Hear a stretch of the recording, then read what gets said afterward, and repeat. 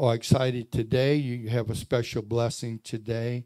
We got Pastor Nick is going to come bring us a message.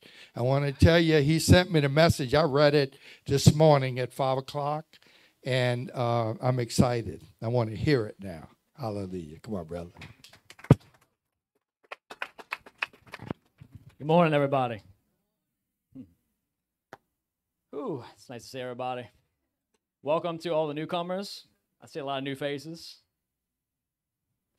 Before we get into this, I want to, children, if you want to release the children to Children's Church, I'm going to move this out for a little bit.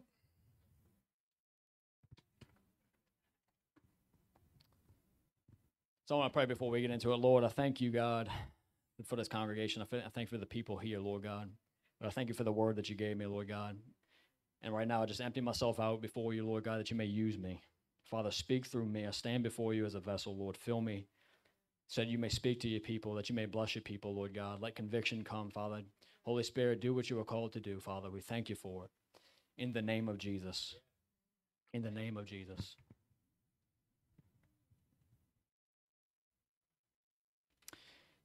You know, there are things that every person in this room that God has destined you to do, that he has planned for you to do. And if you read the Word of God, there is always, when God has a purpose for somebody, there is always opposition to that purpose. You can see it throughout the Bible. And there are things that are going to come against you in your life that are sent for one purpose and one purpose alone, and it's to turn you away from the Lord, because if you turn away from the Lord, you'll never accomplish what he called you to accomplish, and you won't be saved. And I can tell you that the plans that he has for your life are far greater than you could ever dream or ever imagine. I've been serving the Lord almost 10 years now, and I can tell you what he's done in my life and through my life is far greater than I could ever plan on my own. Can anybody else attest to that? Like, I know there's people in here that have been serving the Lord longer than I have, that God moves in a person's life. When somebody comes to accept Jesus Christ, he does more with your life than you could ever plan or imagine. And the best part, he's not done yet. But I want to tell you this, contrary to how TikTok videos make Christianity seem, your walk with Christ will not be easy.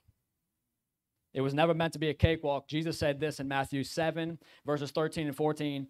He said, "Enter by the narrow gate, for wide is the gate and broad is the way that leads to destruction, and there are many who go in by it. Because narrow is the gate and difficult is the way which leads to life, and there are few who find it." The easy way to go in this life is to go out and live in the world, because you can do what you want. Anything goes.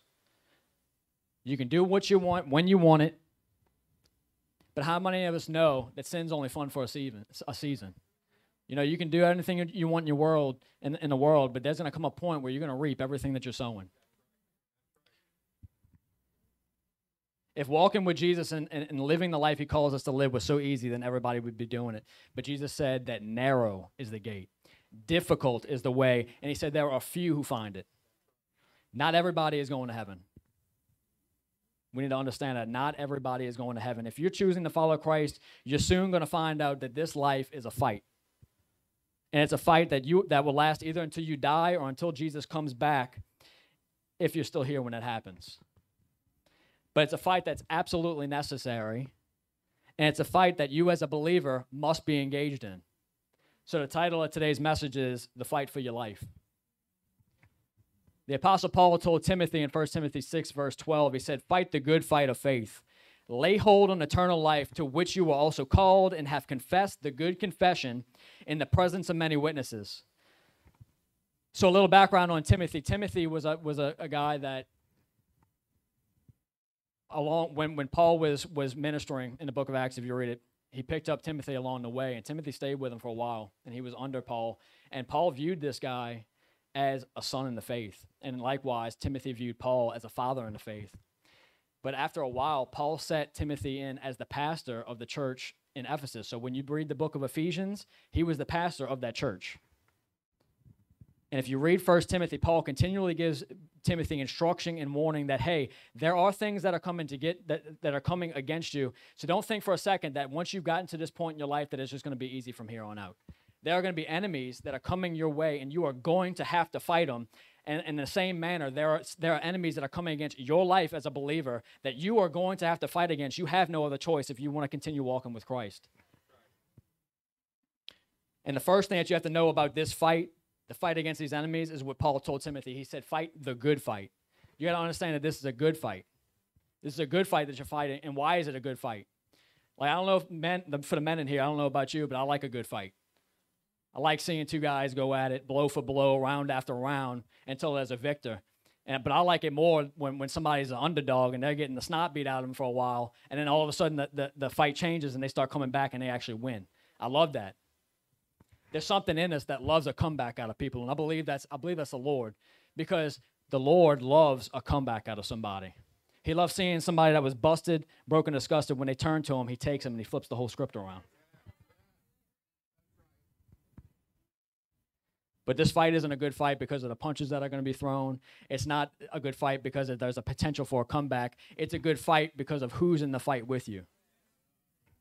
And if he's in a fight with you, it doesn't matter what battle you're in. It doesn't matter who you're facing. If he's in the battle with you, you're going to win, hands down, no competition, because we are talking about somebody who from the beginning of time has never lost and will never lose a battle.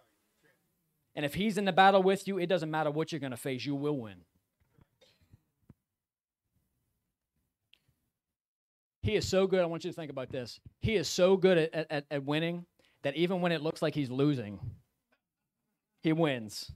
That's what happened on the cross. The enemy said, man, I got him now. He lost. Only to flip it around and say, no, you lost. It may look like I'm losing, but really I'm winning. And in your life, it may look like you're losing, but you're going to win in the end. So let's get right into the opposition. I'm going to give you a list of 4 enemies. If you're taking notes, I suggest you take notes, because I'm telling you, these are things that you're going to fight with your whole life. So the list of 4 main enemies that you'll encounter in this fight, the first enemy is the world.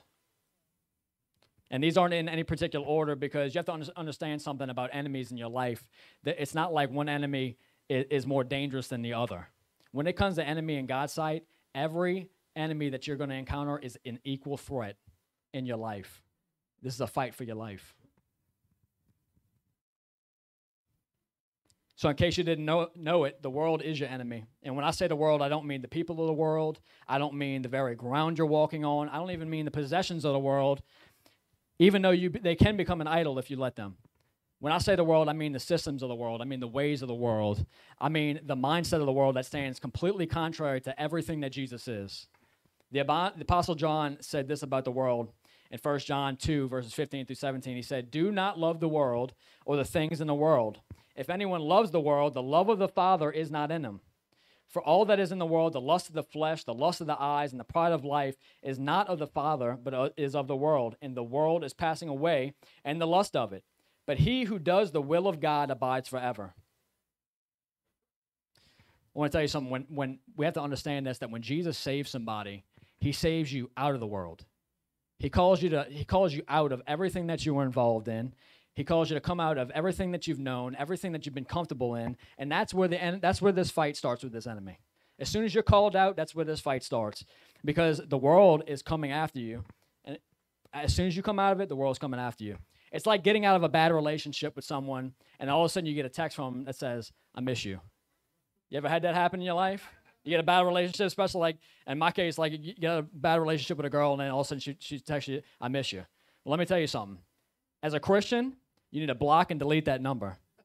Because, I'm telling you, you block and delete that number as quickly as possible, because if you don't and you choose to go back to what you were involved in, the Bible says that your end is going to be worse than your beginning was. 2 Peter chapter 2, verses 20 to 21, this is powerful.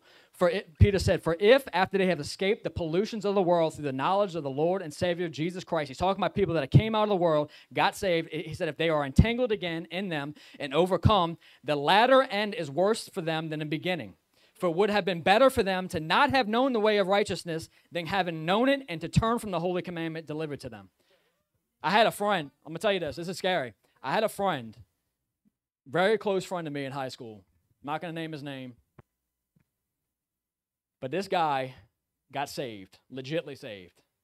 And I could see it. I didn't know what he had, but I knew he had something. I could see the joy of the Lord on this dude. And he separated from us because we were devils, man. I was living a life headlong in sin. And he separated from us. And when I got saved, we hung out for a little while. And I ended up moving to Covington after I got saved. Well, time went on. I fell out of contact with him. And I was hearing different things. I was hearing different things. Something happened with his church, and he ended up turning away from the Lord. So, fella, I would talk to him, and like, man, it was just like, it was almost like he was losing his mind. Like the stuff that he was saying, I'm like, man, like this is crazy, Well, I was witnessing one day, and I got this phone call from this number, this 985 number, and I was like, man, I need to answer this. I just had this feeling on the inside. I was like, man, I got to answer this. So I answered it, and it ended up being this guy's dad. And he's like, who is this? And I told him my name. And he's like, how do you know my son? I said, we were good friends in high school. I said, I haven't seen him in a while. I said, how is he doing? He's like, not good. I said, okay. He said he's in the hospital. So I'm like, dude, man, he must have gotten a wreck. He must have gotten something, So he's like, no. I said, can I go see him? He's like, nah. He said, it's not that type of hospital. He said, he's actually in a mental hospital. And I was like, phew. I said, okay. I said, let him know that I talked to you after he gets out, and I'll talk to him. And I'm going to tell you something. This guy, when I talked to him, it was like I was talking to a totally different person. He went insane. Peter just said that your end is going to be worse than your beginning. He said it would have been better for you to never have known the truth than to know the truth and to turn from it. That should scare the daylights out of you. People need to fear walking away from the Lord. If there's one thing that the church in America has lost as a whole, is the fear of God. I fear for people when they walk away from Jesus because I know the end result. I've been around the block. I've seen what happens to people. I've been saying this for years now, but it's the love and the goodness of God that will draw a sinner to repentance, but it's the fear of God that will keep them. You fearing God will keep you walking with Jesus all the days of your life. And what kills me the most is when people are willing to just throw everything away that God has called them to and destined them to be, to go their own way and obtain something so temporary and so superficial. Like, you got to understand something about the world. John just said the world's passing away. So for people to go after the world, it's so temporary and so superficial that you're willing to give up eternity and your eternal purpose that God has called you to because you want to go run after something that's so temporary, and when you die, you're not even going to have it. Like, don't you know what you had? Don't you know who you were serving? What does the world have to offer you that is greater than what Jesus is offering you? Jesus said in Mark 8, verses 36 through 37, he said, what good is it for someone to gain the whole world? The whole world, you can get it all, yet forfeit their soul. Or what can anyone give in exchange for the soul? What good is it for you to go out there, get everything you want in the world, do everything that you want to do, and still end up in hell? What kind of life is that? You gotta ask yourself that. What kind of life is that? The problem is that people are willing to put more value on the things around them than what God has placed in them. And they're deceived into thinking that they'll live the way they want to live and just get right with Jesus later on or on their deathbed. But let me tell you something about that. That's pretty risky. I don't know about you, but it seems pretty risky to me. Not everybody dies a slow death on a deathbed. Not everybody dies of cancer. A lot of times people die of split-second decisions, car wrecks, overdoses, to where you don't even have time to cry out to Jesus for repentance. So what you going to do? You willing to bet your whole eternity on a chance that you might not get? What is this world? You know what I'm saying? Jesus has everything for you. This world has nothing. And like I said, when you die, you're not taking any of it with you anyway. Paul said, I'm confident of this. We brought nothing into this world, and I'm confident that we're not taking anything out with it. We're not taking anything. Not what you're wearing, not anything, not your cars, anything. The second enemy you're going to face is the devil. The devil. The term the devil or Satan is literally translated as the slanderer, accuser, adversary, one who resists God and God's people. And you have to understand this about the devil, that it's his one and only job to make sure that he does everything within his power to get you to try to turn from Christ, because he knows that if you turn from Christ, like I said in the beginning, if you turn from Christ, the plan for your life will never go forward and you won't be saved. And that's the only way he can get back at God. You got to understand something. Satan was thrown out of heaven and he's not allowed to back in. So the only way he can get back at God is to try to keep his creation, which is us, from him. It's like he's saying, okay, you're not going to let me back up there? We'll go guess what? Your creation's not going to be up there anyway, either. So that's his one goal. And he's going to use three things to do that. And the first of it, the first tool that he's going to use to try to get you to turn away from Jesus and try to get the plan of your life from going forward is temptation. Temptation has one purpose, and that's to try to get you to sin and turn back to the very thing that you used to be bound to and the person that you used to be. And let me tell you something. The devil knows your candy. He knows what you're going to bite on. He's going to put it right in front of your face. See, the one thing that people don't understand about the devil is Jesus may be a fisher of men, but the devil's a fisher of men too. And he knows what bait to put on that line and put it right in front of you. And you may not hit it. You may not hit on it. You may not bite at it first, but the longer it's in front of your face, he knows that eventually you're going to bite on it. He's looking to see how much you're going to compromise. Because if I throw it out there and you compromise just a little bit, I know the next time I throw it out there, you're going to compromise even more, and then a little more until you're in full-blown sin.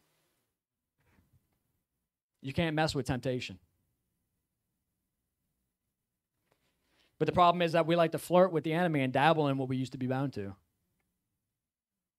But what you don't know is in doing that, you're falling right into the trap that the devil's setting for you. I was reading in Genesis probably 3 or 4 weeks ago, and I came across a story of Lot when him and Abram parted ways. The land wasn't enough for him, so they departed ways. Abraham went one way, and then Lot went the other. And it said that Lot chose to go toward the land of Sodom because it looked good. And it says that when he got to a particular spot, he pitched his tent. You got to catch this. He pitched his tent toward Sodom. Now, Sodom was a place of wickedness. He pitched his tent toward Sodom. What happened a couple chapters later, if you read it, he's living in a house in Sodom. So guess what? If you pitch your tent towards sin and towards temptation, what is temporary in your life will always become permanent. That temporary, you may indulge in that sin and may like, oh man, like I'm not going to do it again. And next thing you know, you're full blown into it, bound to it. It's a permanent residence in your life.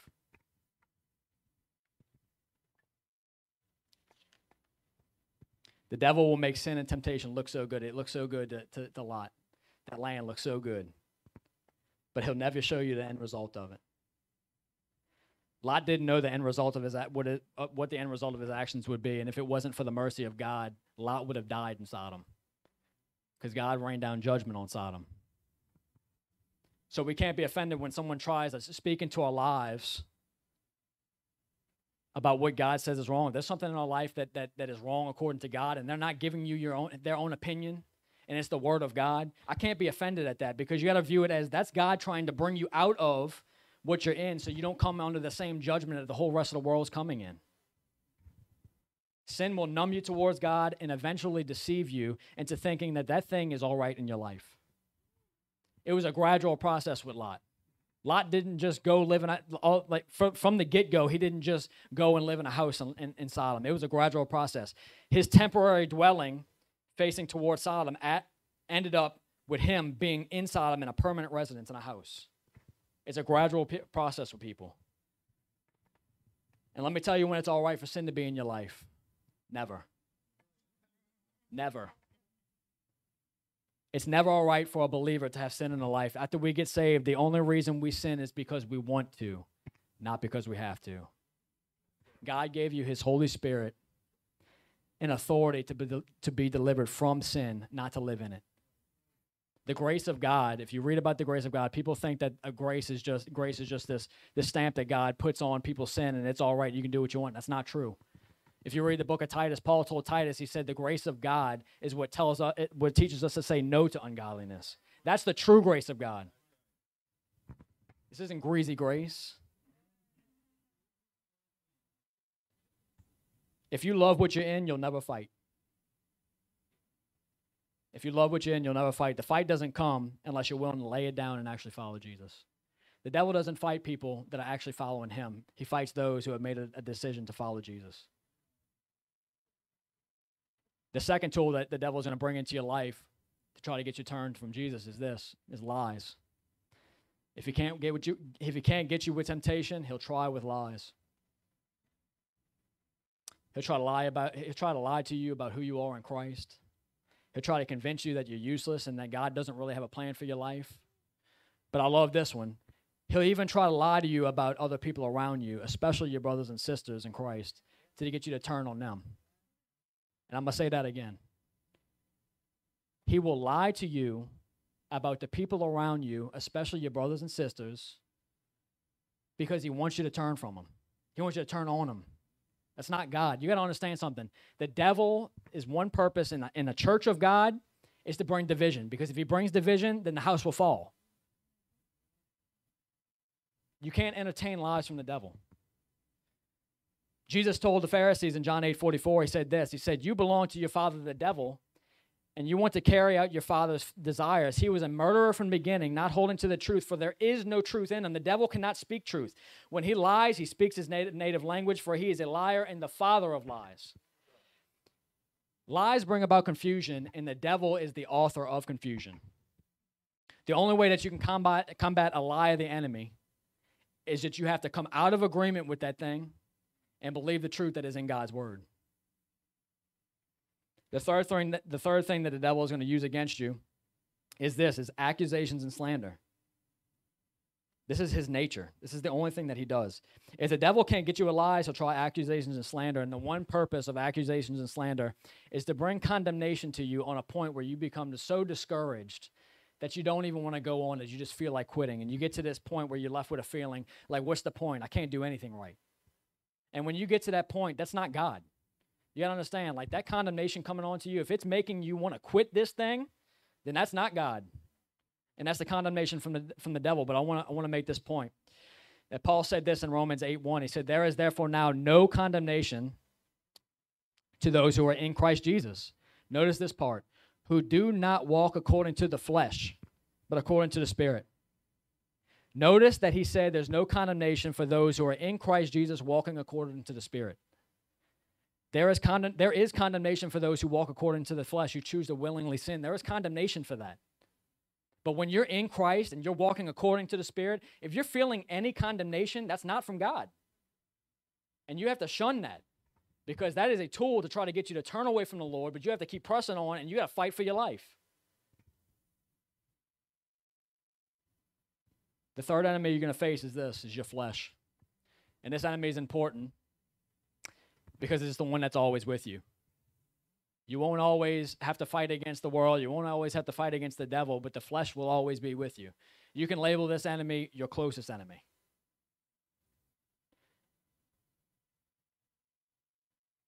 Your flesh is where your sinful nature originates and dwells, and it's ever seeking to become the most dominant entity in your life. And what I mean by that is this, is when somebody gets saved, they're no longer under the control of their flesh. God's Spirit comes into their life, brings their spirit back to life, and they're no longer under the dictates of the flesh, and he causes them to live a life of holiness in God. But that's where the fight comes in.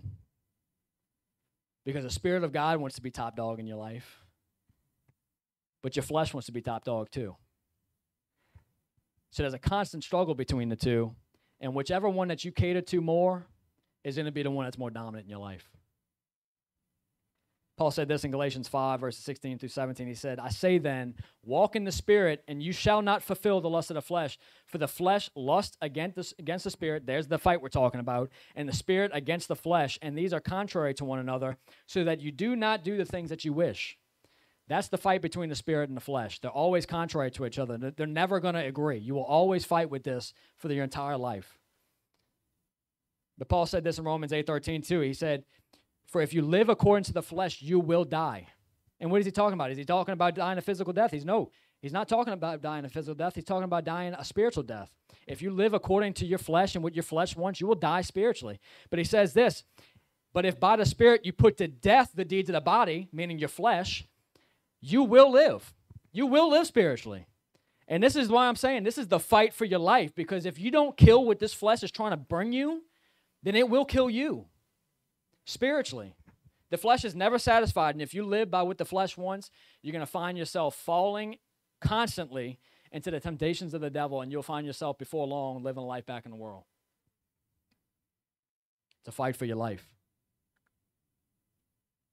The fourth enemy you're going to face is your will. Merriam-Webster's dictionary defines a person's will as this: it's the power of control over one's own actions or emotions. And you may be saying, well, why is my will considered my enemy? Good question. The answer is simple.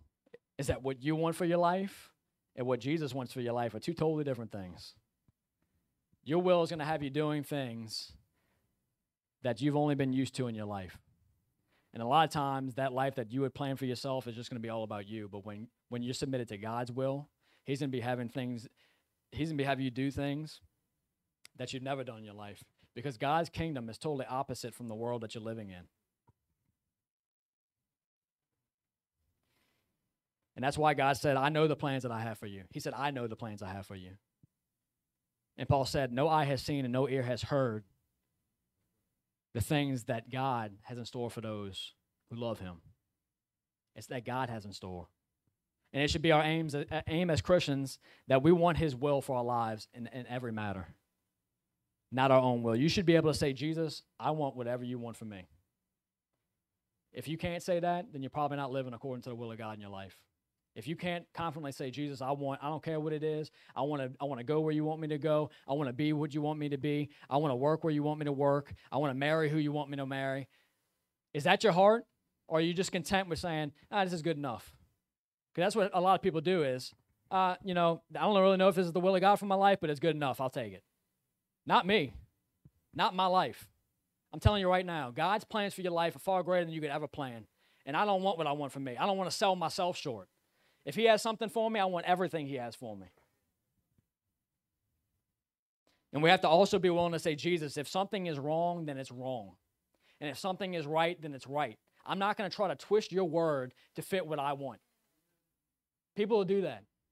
When you want something so bad, and it's not according to the will of God, or if it's sin, they'll try to twist God's word so much because they want it to be right. If it's God's will, you won't have to twist anything. God never has to twist His own word to give you what He wants. God is looking for people who are willing to give up control to Him so that He can use them as He sees fit. So knowing that we have these four enemies and knowing that we have no choice but to fight against them, how do we fight? That's the question. How do we fight? How am I supposed to conquer these enemies? And if you remember in our key verse, 1 Timothy 6:12, Paul said, he said, to fight the good fight of faith and take hold of eternal life. And what Paul was talking about there, this was an allusion to the Greek races at the time. When he's saying fight the good fight of faith and take hold of eternal life, he was using an allusion to the crown of victory that was the reward of whoever won that race. So he's saying you have to take hold of your reward if you're going to fight this fight. But I would submit this to you, that your reward isn't living forever. It's not going to heaven. Your reward is Jesus. And you have to be willing to take hold and embrace everything that He is if you plan on fighting this fight. But in order to embrace Him, I have to go to the place where my last enemy was defeated. I have to embrace the place where my last enemy was defeated 2,000 years ago. And what was the last enemy? Your last enemy is death. And we're all going to face that. Jesus on that cross defeated death. That was your last enemy. And I have to go to that place.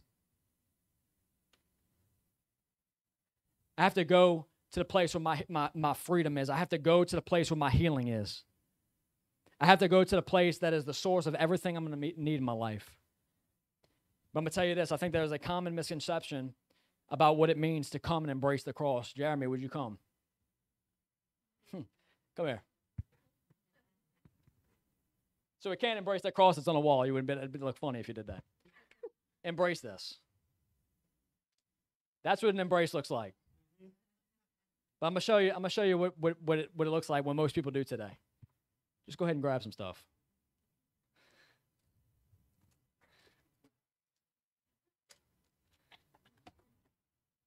Yes. Oh, okay.